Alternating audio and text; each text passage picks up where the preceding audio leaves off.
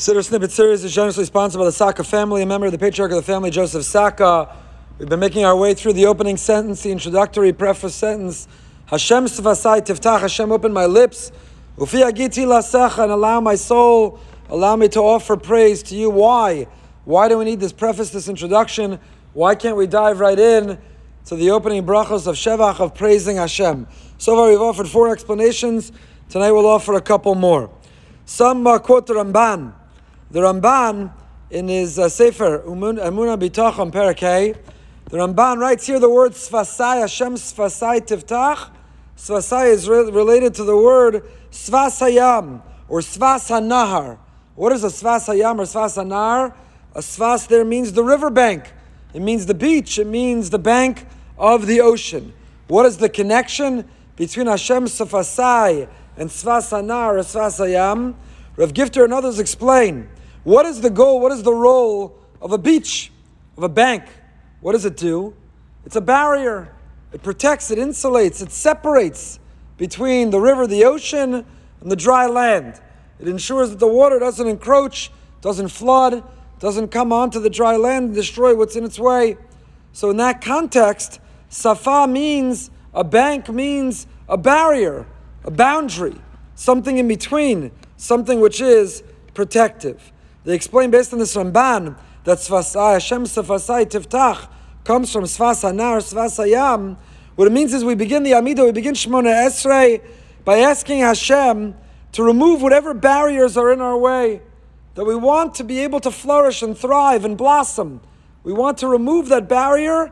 We want to be able to go out the ocean, the endless ocean, where the ocean meets the sky. We want our soul to be able to flourish and thrive, to be able to connect and descend, to be able to feel the presence of the Ribbono Shel Olam. Hashem Sfasai Tiftach, Hashem, remove whatever beach, whatever barrier, whatever boundary, and allow me to sail out. My soul, which is contained within this body, my soul, which is sometimes confused with this body, which is the real me, who am I and what makes me tick, my soul, which struggles and is tempted by this body. Remove that barrier, Hashem Sfasai Tiftach, Svas HaNahar, Svas Hayam, and allow us to be able to truly blossom and flourish. But I want to share with you what is my favorite, that often I think about, that had a big impact on me when I first saw it, when I first thought about it. This sentence, Hashem Sfasai Tiftach, Ufi Agiti Lasecha, where does it come from? Often we gain insight, we can understand much more, much better, if we see something in context, if we know where it comes from. This pasuk appears in Tehillim, Perek Nun Aleph, Kapitel 51. Anyone know what that Kapitel, what that Perek is about? So when David HaMelech is held responsible, he's taking accountability, he's in conversation with Nasan HaNavi about the incident with Bathsheba. Now, it happens to be the Gemara tells us that anyone who says that David is Chotei Eina Ela Toa, if you try to incriminate David, if you say that David is guilty in the episode with Bathsheba, Eino Ela Toa, you're making a terrible mistake.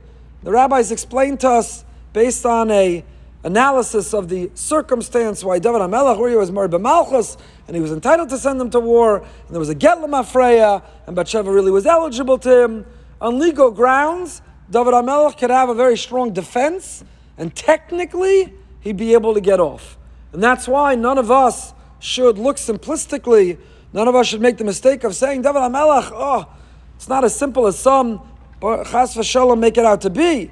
David HaMelech looked over on the rooftop, had some temptation, gave in to his urge. You see, he's just like us. David HaMelech is nothing like us. On the one hand, yes, he's fallible, and in that way it's inspirational for us that we too can repair and return, that we too can transform. But we should never make the mistake of thinking David HaMelech is just like us. Eina Ela Toa, to talk about him in that way, you're making a horrible mistake. But do you know who did talk about him in that way? Do you know who did describe what David HaMelech did as a chait, as a mistake? What we would translate today as a sin. You know who did say it about him? David HaMelech. In that kapitel, David HaMelech says, Chatasi Lashem, I sinned to you, God. I made a mistake. I made a mistake and I'm held accountable. And it's in that paragraph, it's specifically in that kapitel, that David HaMelech, who is confronting his mistake, is confronting his fall, is confronting, indulging his impulse, his instinct, his desire, He feels so distant. He feels so far from Hashem.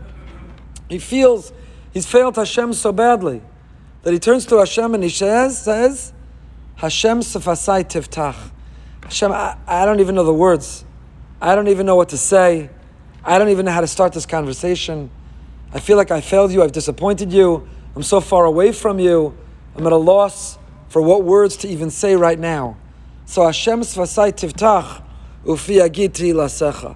And when you understand where these words come from, when we see them in the context of that kapitel, then we're able to recognize that 3 times a day when we say these words, no matter what happened in between our Shemona Esreis, no matter what choices we made, what poor judgment we may have displayed in between our davening, no matter how far away we may feel we are, how distanced we've become, we too can come to Hashem and say, maybe I was disobedient, I was non-compliant, maybe I disappointed you, I disappointed myself. I made some bad mistakes and bad decisions, and I feel like I'm far away from you, but a Yid, a Jew, is never far from Hashem. So our opening sentence, before we start to engage Him, by praising Him, by offering requests of Him, by thanking Him, first we give ourselves license. Hashem sefasai tiftach. Hashem, like David HaMelech in that moment, felt so far away, and so he said, Hashem, open my lips. Hashem, open our lips. No matter what poor decisions, poor judgment, we can always come home, we can always talk to our Father. He always wants to hear from us.